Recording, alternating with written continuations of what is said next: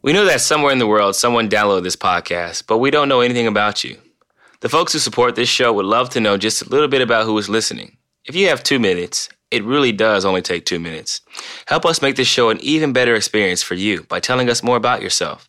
Just go to ListenerQ, listenerq.com/pull-up, and take this short survey. You can also give us direct feedback on the show, which we would love to hear. And as a thank you, you'll be entered in a drawing for a $100 Amazon gift certificate. 2 minutes. ListenerQ.com/pull-up. That's ListenerQ.com/pull-up. KD tells a fan to shut the bleep up. How much noise can you actually filter out, CJ? You can boo, you can say things like that, but when you're attacking someone's family, attacking someone's race, that's when you're really out of line and things are going to happen. CJ gets his 5th dunk of the year. CJ, walk us through this play. So I timed it up, right, left, grabbed the rebound, put it back in, the hard layup, a.k.a. fingertip jam. I would have hung on the rim, but my hand's been bothering me. Just give me a sense of where the Blazers are at right now. You mentioned a little bit of a losing skid. I think it was a combination of things. Going on road trips is always tough. I think there's a lot of things we can do and control better, but credit the teams we played. Welcome to the Charles Oakley episode of Pull Up. That's right, episode number 34. Back in Portland, Oregon after a long road trip. Just dropped a game to the Clippers the other night. We were up by 13, as much as 15 in the second half. Nurk goes down with an injury, and we ended up giving up 35 points in the third quarter, 15 to by his hair. So looking forward to our next game against the Orlando Magic to kind of bounce back. We've lost 3 of 5, 5 of 7. During this homestand, we get to recover from a nice Thanksgiving break in which Jordan had some great food. I'm sure he was accompanied by family, able to watch some football and kind of enjoy things. Whereas I was on the road in the Bay, enjoying some time with wifey, eating, having some wine, and watching football as well. Jordan, how was your Thanksgiving? It was great, CJ. Very, very special Thanksgiving. Too much good food. And you know what? We had the Schultz family football game, which is an annual affair.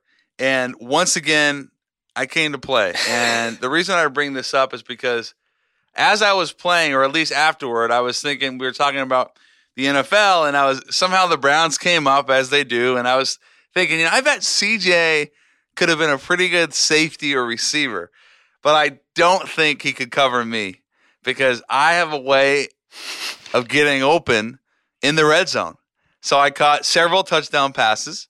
I had 4 interceptions, had a pick 6, and I just don't think the ability of Mr. McCollum, I don't think your press coverage would do much on me. Who plays in this family function, and how does this work? Is it 7-on-7? Is it 5-on-5? Is it 2-on-2? See, that's where I did not want you to go. I didn't want you to go there because it's basically 7-on-7, and the competition is rather light. Who was guarding you? I had a myriad of different defenders. My dad, with a torn Achilles, guarded me a little bit.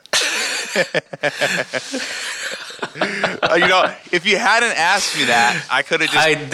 I definitely could lock you up for sure. I could 100% lock you up. I'm sure of it. You didn't play high school football, right? I didn't. I played up until freshman year. I played quarterback, strong safety, and receiver. But I could have pursued it, but I didn't want to go across the middle. They wanted me to play receiver. Yeah. I didn't really like the idea of going across the middle. I was focusing on basketball, and I basically told them I would play quarterback or nothing.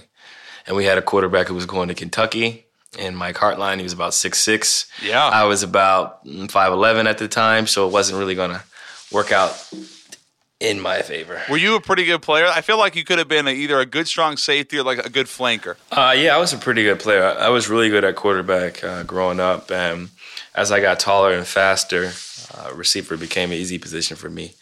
As a DB, I was more of a form tackler, but I preferred to get interceptions. You were a ball hawk. Ball hawking safety.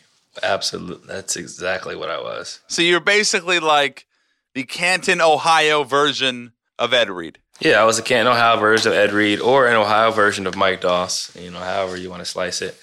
I was pretty good. I think I was pretty good, and people will back me from my childhood. They would back me saying that CJ was nice. All right, we gotta get Eric back on, because not only is he having a monster year, as you've been posting on social, it's been great to follow him.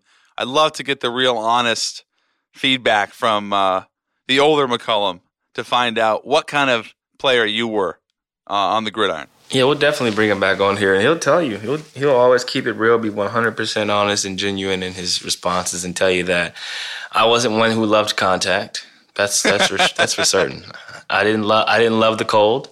I hated it, and I played with my hand warmer at all times. Especially the hand warmer, okay. When it was raining. There it is. I thought you were an Ohio kid, man. I am an Ohio kid, but as you can see, I phased towards indoor sports. Yeah, well, I don't blame you for that. I mean, nothing wrong with that.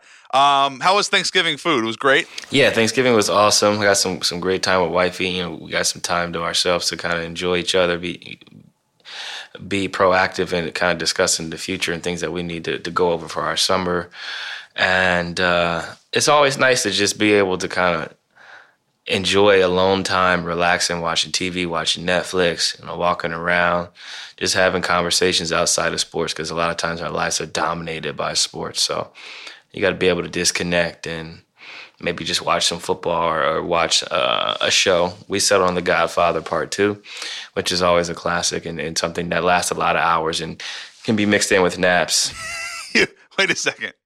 You watched The Godfather Part 2? You didn't watch any, great new Netflix series? No, we normally do watch Netflix every night, but in this case, I seen The Godfather Part 2 was on, and it was a no-brainer for me because I had been watching The Godfather on previous road trips, kind of just refreshing my memory on the mafia and some of the things that happened, during the Godfather era, and it was just an awesome time. I always thought that as great as the first one was, the second one was better. The second one is dope because you kind of see the predecessor, the young man becoming like a boss and having to make important decisions that his grandfather actually made. Does it remind you, CJ, never go against the family? I mean, loyalty over royalty, man. It's important that you're loyal in this business and in life, and just seeing how he approached everything from a family standpoint and how he executed everything. It was just great to see him following his grandpa's footsteps, and looking forward to watching The Godfather Part 3. Yeah, The Godfather 3's it's okay. It has its moments, but the first two are masterpieces. Food-wise, what was the best for you? I'm just going to completely go on the record here and say that I was totally out of control with the pecan pie. I had way too much. I feel awful. I felt awful. I'm in kind of a whirlwind from all the sugar. So hopefully, you're more disciplined than me, so I'm sure you had some sweets, but nothing too bad. Yeah, nothing too crazy. I didn't even actually have dessert for dinner. I had dessert during our lunch. We ended up going to Americano for lunch, did a little wine tasting with the meal. It was paired with 3 different types of wine. And that's when I had some turkey stuffing or dressing, whatever you want to call it, along with some other Thanksgiving items in between after I had a crab salad. And for dinner, we went to House of Prime Rib, one of the spots I love to go to when I'm in the Bay.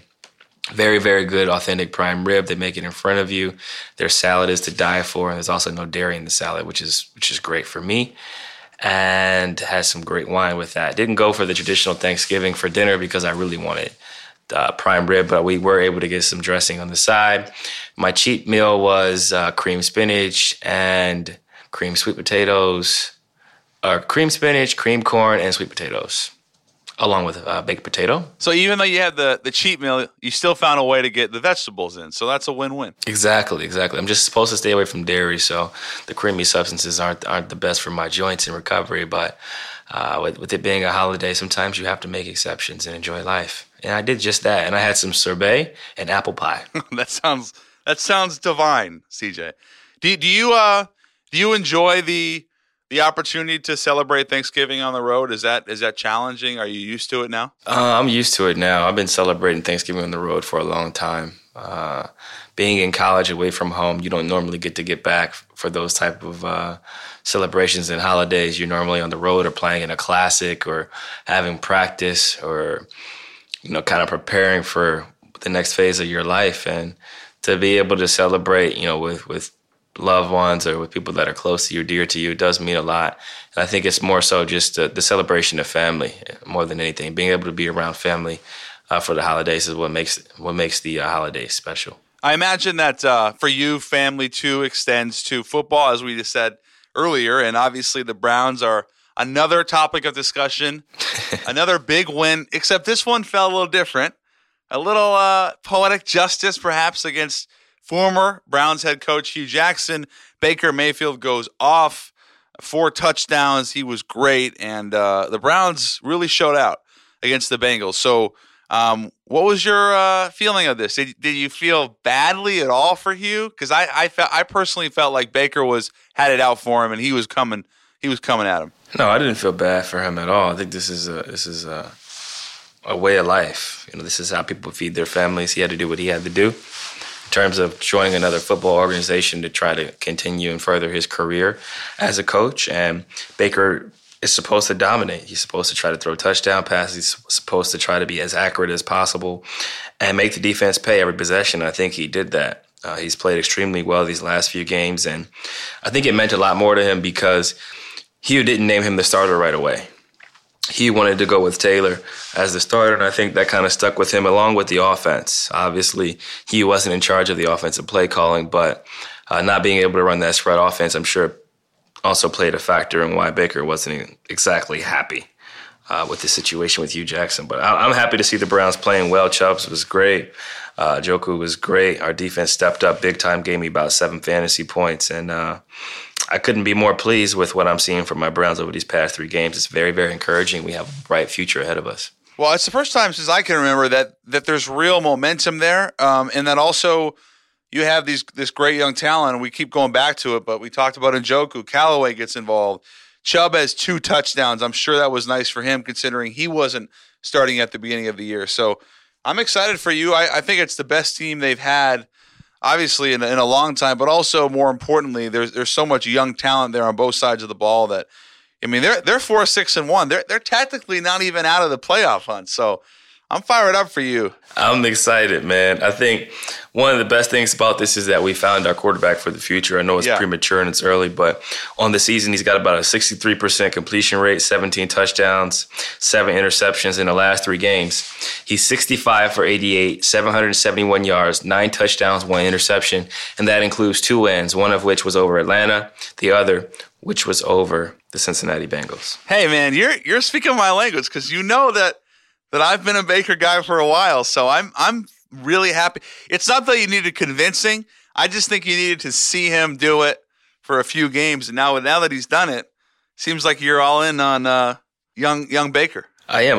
I've been big on him since I've seen some of the throws he's making in preseason, but I just felt like he needed time. He needed time to kind of develop. We needed time to make sure our offensive line was in position to protect him. And now I see that we have protection. We have an established running game, and I'm looking forward to many more years with Baker behind the realm. Oh, you're already getting ahead. Okay. So basically they're going to win 2 Super Bowls in the next 8 years. That is very, very aggressive, but anything is possible. Anything is possible. Exactly. Anything is possible, and I didn't see you in the Garden when we played in the Garden, but I know you were there in spirit. Well, you know what? I'm sure of it. This one hurt me because the timing was bad in the sense that I had to head out to the island for family, but I wanted to give you some space and let you enjoy the city, and it seems like I made the right call because you had a great game. You had 31, 5 triples. You had was that your 5th dunk of the year? Yeah, 5th dunk of the year. Which we'll go over That's momentarily right. and play breakdown, a new segment on Pull Up. But is it different I've heard so many players say this. Is it different to play in the Garden, or do you feel like it's more like a stage, like an amphitheater? Can you just describe why it's so special to play there? Obviously the history, but what is it about the arena that makes it so fun? I think it's a combination of the history, the vibes there, understanding some of the great players and the great performances we've seen in the Garden, and just how it's the excitement that comes with it. It gets loud. Fans are always engaged and involved, regardless of how well the team is playing in that particular season.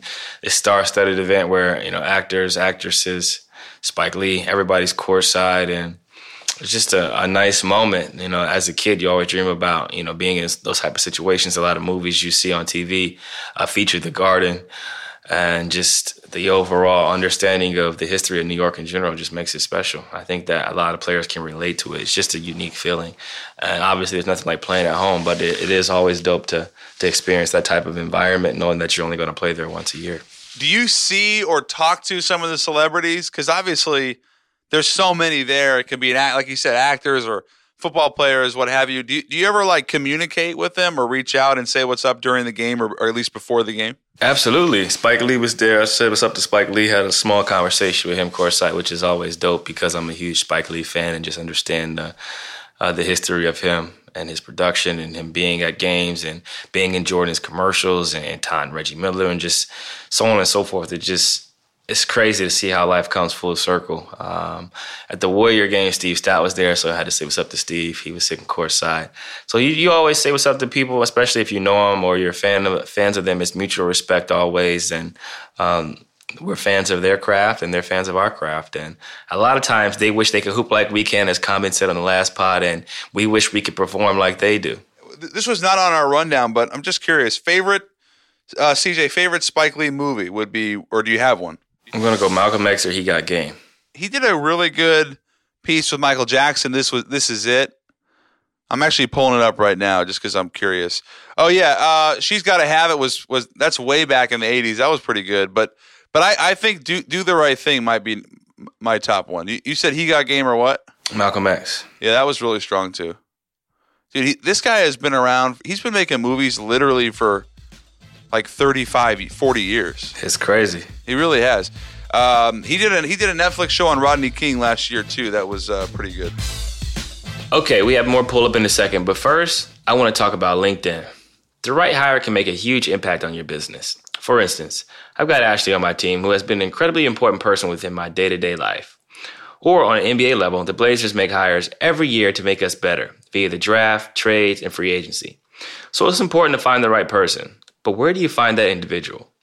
You can post a job on a job board and hope the right person will find your job. But think about it. How often do you hang out on job boards? Don't leave finding someone great to chance when you can post your job to a place where people go every day to make connections, grow in their career, and discover job opportunities. LinkedIn. Most LinkedIn members haven't recently visited the job or the top job boards, but 9 out of 10 members are open to new opportunities. And with 70% of the U.S. workforce on LinkedIn, posting on LinkedIn is the best way to get your job opportunity in front of more of the right people. People who are qualified for your role and ready for something new. It's the best way to find the person who will help you grow your business. And it's why a new hire is made every 10 seconds using LinkedIn. Hurry to linkedin.com/pullup and get $50 off your first job post. That's linkedin.com/pullup to get $50 off your first job post. LinkedIn.com/pullup. Terms and conditions may apply. Okay, back to the show. Mr. McCollum, this is a little bit of a fun question. Baker Mayfield obviously has no love for Hugh. How would this play out on an NBA team if a coach was let go and instantly move on to a rival and then they played? I think it just depends on how said player was treated underneath that coach. Obviously, there's going to be mixed feelings if the coach isn't playing you, then the new coach starts playing you, and you become a starter. You're going to feel a certain type of way based on the relationship that was in place. But if one of our current coaches left and had a better opportunity elsewhere or was fired and had to go somewhere else, I would respect and understand that it's a business. They got to do what's best for themselves. We got to do what's best for ourselves. And we all have families and people who we are responsible for or take care of. And your job as a man is to protect your household and make sure that you have a roof over top of it for those who are underneath it. And right. For me, it would be easy. Now, if I was mistreated by a coach or felt like I was slighted or not used properly, that would be completely different in how I respond to that person. But I'm not in that situation. But I can imagine why Baker was upset. He wasn't starting. He was there, then he was gone. And then he signs it with the Cincinnati Bengals, who they play, and is a rival who's in the same state. And is probably being used to kind of share some of that intel on the organization, the play calling, et cetera.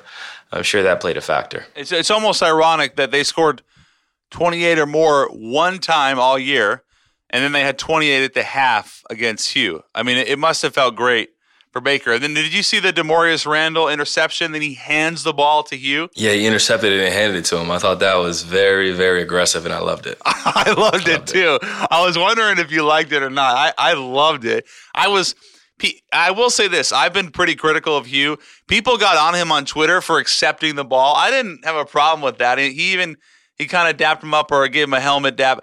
I didn't have a problem with that at all because he had spent a ton of time with these guys, obviously, as their coach. And, it's hard in the moment to just say, oh, he shouldn't have put his hands out for the football. Did you have a problem with that? I didn't have a problem with it. I think it was the mature thing to do in this situation. What was he supposed to knock the football out of his hand or kind of make a scene? As a coach, you're held to a certain standard and you have to have a certain amount of poise.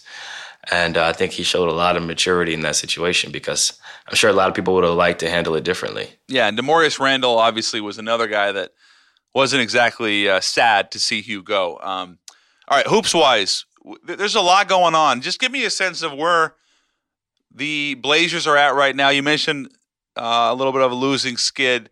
Is that tired legs? Is it travel? Because obviously that road trip was hard. Where are you at right now? I think it was a combination of things. Going on road trips is always tough. Schedule is not favorable. Obviously, we have one of the toughest, I think the third or fourth toughest schedule in the NBA pre-All-Star break. So we're going to be tested. We're going to be playing against teams who are over 500, and some of that is us being able to execute better down the stretch, not giving up 35, 40-point quarters, defending a lot better.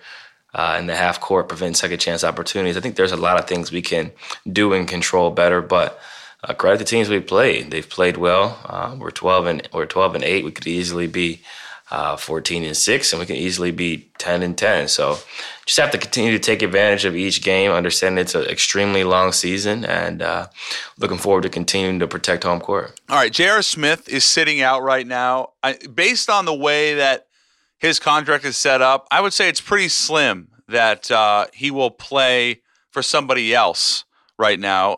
But it's possible. Who could use JR right now? Because he has not been shooting the ball well, but over the course of his career, he's obviously been a guy that can make big shots. So is there a good home for him out there? I'm sure he could be utilized in the NBA. He's a veteran player. You always need steady veterans in this league, especially guys who are athletic and can shoot the ball. He has a winning pedigree coming from a winning organization, winning with the Cleveland Cavaliers, being a part of those runs with LeBron. Looking across the league, it's hard to say off the top of my head, but I'm sure there's some teams in the Eastern and Western Conference who would love to add shooting. A lot of people are going to say the Lakers, but they're a little crowded right now with all the tall wings they have in place with Ingram and a lot of those other guys. But I think looking at a team like the Atlanta Hawks, you could use another veteran. You have Vince Carter, but you could use another veteran. A team like the Hornets, who has shooting, who has some veteran leaders on that team, but you can never have too much shooting, although they may not want to kind of stop Malik Monk's progressions as he's continuing to get used to a higher workload along with Jeremy Lamb. You have a team like the Utah Jazz, who has a lot of wing depth, but is also going through some injuries right now on the wing. I think there's some teams that could use them, but there's also some teams that may say, you know what, we want to develop our younger guys. We don't want to bring in a guy who has 14, 15 years of experience and is going to want to play. We're looking more for mentorship roles. So it just really depends on the team and how they're trying to utilize their young draft picks. Here's what interested me most about JR was he says, I don't think the goal of the season is to win. And I don't know if they were misled, the veterans, or if this was Dan Gilbert really believing that they had a playoff team. I tend to think that Cleveland wanted to win this year, and then they realized pretty early on it wasn't going to happen. So I understand his frustration, not wanting to tank, but at the same time, I mean, he really has not played well, and they're in a tough spot because they clearly thought the Cavs did that Colin Sexton was ready to go right away. He's flashed. But he's also been very inconsistent. And as you know, for a rookie point guard to come in at 19 or 20, that's extremely difficult. So I feel badly for the veterans on that team, but this is the life of the NBA, right? Where, a season can go south very, very fast. Yeah, anything can happen in this league, man, honestly. So you got to understand your role in society and your role within your organization, knowing that things change in a heartbeat. And if a team is in a position to develop younger talent, play younger talent, and maybe not play the veterans as much, they're going to do those things, regardless of how those veterans may feel. Are you surprised, CJ, about the Markelle Fultz situation in Philly? I am. Yeah. I think that this is very unusual to see a situation where your number one overall draft pick leaves in the middle of the season to go get a second opinion in New York City. Then there's rumors that he's not a part of the long-term future. Then there's rumors that he wants out, and then the agent comes in and says that's not true. There's just a lot of he say, she say. I think they need to kind of sit down and talk and figure out a way to make sure they're all on the same page and figure out a way to progress and move forward with his development in his shoulder, whether that's a muscle issue, a mental issue, whatever the case may be. He has a lot of talent. He could be a very good player in this league, but they have to get over this hurdle because it's holding them back as a team and organization, and it's holding Markelle back. CJ, I don't think I've seen a more dysfunctional situation than Markelle Fultz and the Philadelphia 76ers. You have a new GM in Elton Brand who is trying to create stability and yet apparently is completely in the dark. You have Raymond Brothers, Fultz's agent, now saying he's his attorney, which is technically true, but it's an extremely odd statement to make. Now Jimmy Butler's there. They took away the most efficient starting lineup in the league to inject Fultz into it to try to get him some confidence. That didn't work. Then he got T.J. McConnell's minutes. That didn't work. How surprised are you? Yeah, I think everybody's confused at this point, not knowing or understanding what's wrong with Markelle, not knowing or understanding the situation with his agent and what they're doing, what they're trying to find, what they will find. Was he mismanaged? Have people been critiquing him too much with the free throws, with the changing of his shot? He was mimicked this Sunday. He was mimicked after a touchdown by that was brutal. By one of the receivers who I benched on my fantasy roster. He came from Oakland.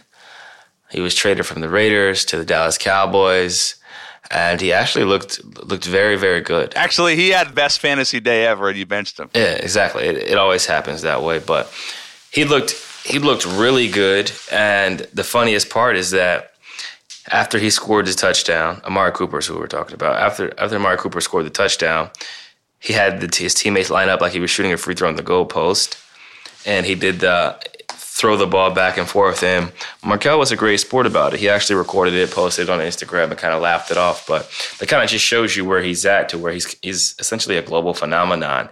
And sometimes it's for the wrong reasons because of social media, but he's very talented, and his future is going to be extremely bright. He just has to get over this obstacle, and maybe it is a fresh start somewhere else, or maybe it's just him figuring out how to get back to playing the way he did at Washington. Yeah, I wonder if it's just best to go somewhere else now. I don't know what the value would be in return for him, but maybe to go to another organization where the pressure is not as high and the expectations are not as high, and he can just start over. It almost seems like that's the best move for him, and probably for the actual organization as well, Philly. Yeah, that could be the best move, but what you have to understand, and what I'm sure he's starting to realize, is that when you're the number one pick, there's always expectations. They go everywhere with you. They go with you when you leave the house to go to the grocery store. They go with you when you log into your Twitter, your Instagram, or your other social media like Snapchat. And it's going to go with you on your next contract, whatever that may be, and the next team that you may or may not play for. You'll always be known as the number one pick because you were the number one pick. It's not fair to call somebody a bust, but when you're the number one pick, to what you said, expectations are extremely high, and they had the best, most efficient starting lineup in the league last year. And they purposely, to try to boost Fultz's confidence, they put him in the starting lineup, and they even were playing him over T.J. McConnell, which is obviously no longer the case. But they have done everything. Brett Brown has done everything he can, at least from a minute's perspective, to try to get his confidence up. It has not worked, and I thought the low point for him was the free throw the other night. Not the herky-jerky one, but where he was literally throwing the ball back and forth from left to right hand.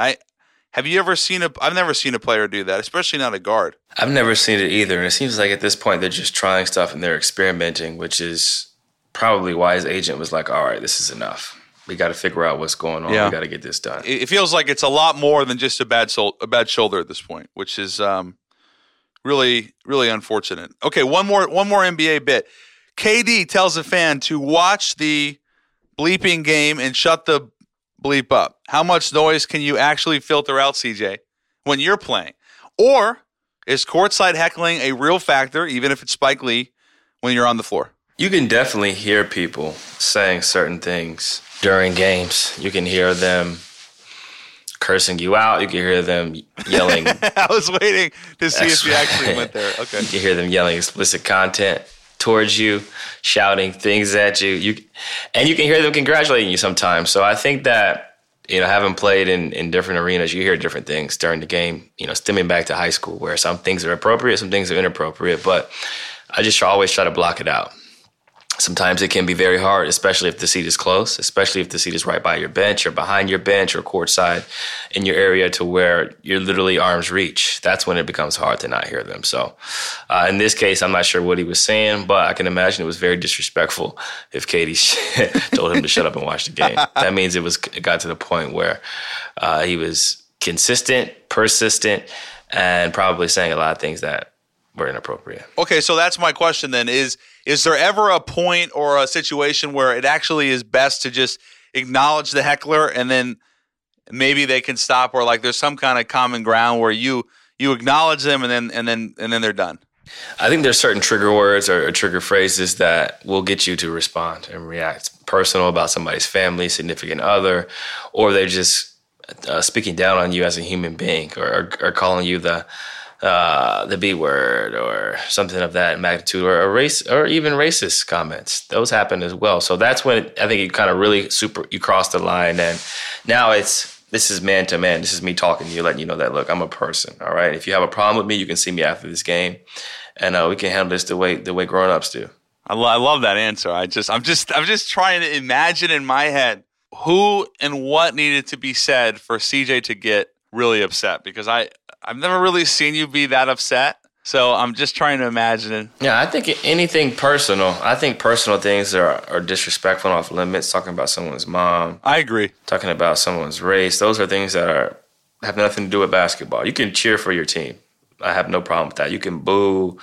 You can say things like that. But when you're attacking someone's family, attacking someone's race, that's when you're really out of line, and things are going to happen one way or another when you put yourself in those type of situations. Because imagine you're sitting at work and someone's just yelling derogatory things at you as you type. Like, come on now. Like, there's a way to handle things. There's a way to be a fan. I boo people all the time at Browns games on the opposing team. However, I would never target someone's family, you know what I mean, or make fun of someone because of the color of their skin or something of that nature. If a lot of these fans that are doing that, it's like it's the same thing as keyboard courage on Twitter. They're not going to say that to your face, but when they don't think there's repercussions, they have all the courage in the world. Yeah, exactly. People feel like they're protected because they're at the game. They feel like since they bought a ticket that they can do whatever they want and say whatever they want to you, but it's not true. Okay, we have more pull-up in a second, but first, I want to talk about Calm. Does it take you forever to fall asleep, tossing, turning, and trying every trick in the book, only to find yourself staring up at the ceiling, still awake? Calm can help. And that's why we're excited to partner with Calm, the #1 app for sleep, meditation, and relaxation. Named App of the Year last year by Apple. If you head to calm.com/pullup, you'll get 25% off a Calm premium subscription, which includes hundreds of hours of premium programs, including Sleep Stories, which are bedtime tales, designed to quiet your mind and relax your body.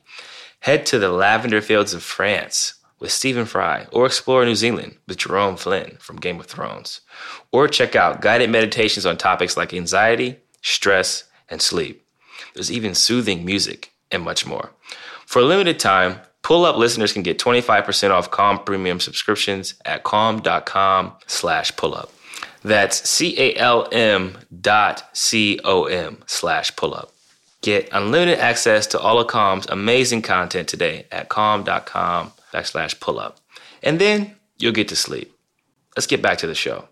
All right, we're going to do Play Breakdown. It's a new segment here on Pull Up that we recently introduced. And as fate would have it, in the Garden, CJ gets his 5th dunk of the year. CJ, walk us through this play. You had a little pick and roll action with Nurk, missed a little floater, and then what happened? Yeah, I had a little pick and roll action with Nurk. I came off the screen with Hezonja on me, got a little contact, going to the basket and put up the floater, missed it in and out. Nurk gets the rebound, puts it back up over 2. I think he had in his canter there along with Hezonja. And there was no one there to box me out. So I timed it up, right, left, grabbed the rebound, put it back in, the hard layup, a.k.a. fingertip jam over in his canter. They could have called an and-one. I would have hung on the rim, but my hand's been bothering me, so I wasn't able to hang on the rim the way I wanted to. But all in all, not bad. 5th dunk of the season. A quarter of the way through the season, I'm on pace for 20 dunks. Can't complain about that at all. Okay, so that's where I was going. Was that a foul on Kanter? It looked like it definitely could have been called. It was absolutely a foul on Kanter, but it's okay. It happens. I still was able to power through with the weight room, summertime core, extra lifts, hot yoga. All that Texan gave me the finger strength to get it over the top. As I'm rewatching this, it's clear that you wanted to hang on the rim. Is that your right hand or left hand? Left hand. That you said it's been bothering you a little bit. I had to get off the rim in a hurry. Because it looks it's a nice little quick footed jump there. I like that. So are you more of a 2-footed jumper or a 1-footed guy? Both. I can jump off both, honestly, but probably better off one. I like to jump off 1 foot. This was a nice game for you. We mentioned the 31. You had a barrage of floaters and step backs, and I appreciate you taking us through on Play Breakdown. Jordan, before we move on, I want to encourage everyone to go check out the live episode of the Origins podcast with special guest Sarah Jessica Parker, brought to you by the American Express Business Gold Card. To celebrate the launch of the new Business Gold Card, host James Andrew Miller sits down with Sarah Jessica Parker to talk about how she turned her business idea into gold. Known as an actress and producer, she's also a serious businesswoman with advice and best practices to share. Visit www.originsthepodcast.com to listen. Okay, back to the pod. Is it time for wine? It is. Cue the wine music, please. It's been 2 weeks since we recorded a pod. We've had Thanksgiving. Among other things, we've been able to enjoy some time with family, loved ones, while giving thanks to everyone. Now we must give thanks to wine. I'm going to read a wine I recently purchased because the wine I had on Thanksgiving is a wine I've already had, and I don't remember the names of the other ones because it was a wine pairing with the meal I was having. So I'm going to go with the very old Single Harvest Port 1968. It is from Portugal, 4.9 stars online. It's the 1964 edition that I purchased, and it ranks number 1 in sale prices for over $80, and it's among the top 1% of wines in the world. I haven't tried it yet, but the taste summary says that it's bold, sweet, and in between soft and acidic. There's 84 mentions of caramel, oak, toffee. There's a little bit of nutty walnut almond and raisin dried fruit, dried apricot in there. So really looking forward to tasting this. They say it's like a dark cola, which is going to be amazing. So I'm looking forward to it. What did you have on Thanksgiving? What do you recommend for the kiddies out there? So I actually went to your neck of the woods in Oregon and had a lovely Oregon wine called Hiyu, Hiyu. And they have an assortment of different wines they offer. The one we had was an Arco Iris. It says the wine fills the room with fragrance, very dark cherries, cedar, smoke, incense, and long pepper. Wow. And that's that's a better explanation than I can give. I will say it did open up. It was a little sweet early, and then we kind of let it breathe. And after 20 minutes, it was fantastic. Hiyu, Hiyu, and the fact that it's from Oregon, as you know, is that much better. I'm looking forward to that one. Text me that one, and I will add it to my cellar. Do we not have our actual wine list available now throughout the entire Pull-Up Pod? A wine list should be available. So that will definitely help our listeners out, and we'll have to post that so that we allow them to take a deep dive into what we've been drinking. As for you, what's next? You guys got a couple days off, and then you play by the time this sucker comes out, you play Wednesday night, right? Yeah, we play Wednesday night against Orlando, and then after that, I have no idea. We play maybe the Denver Nuggets. Who knows? But need this one against Orlando. Looking forward to getting that one. Time for Christmas shopping, so make sure you're getting your Christmas shopping and getting your cards early so you can get ready to have those sent out and not waiting to the last minute like the rest of America. Including me. Mm-hmm. And you can catch us on Apple Podcasts, radio.com, or wherever you get your shows. And as we always like to say, don't forget to pull up. Pull up.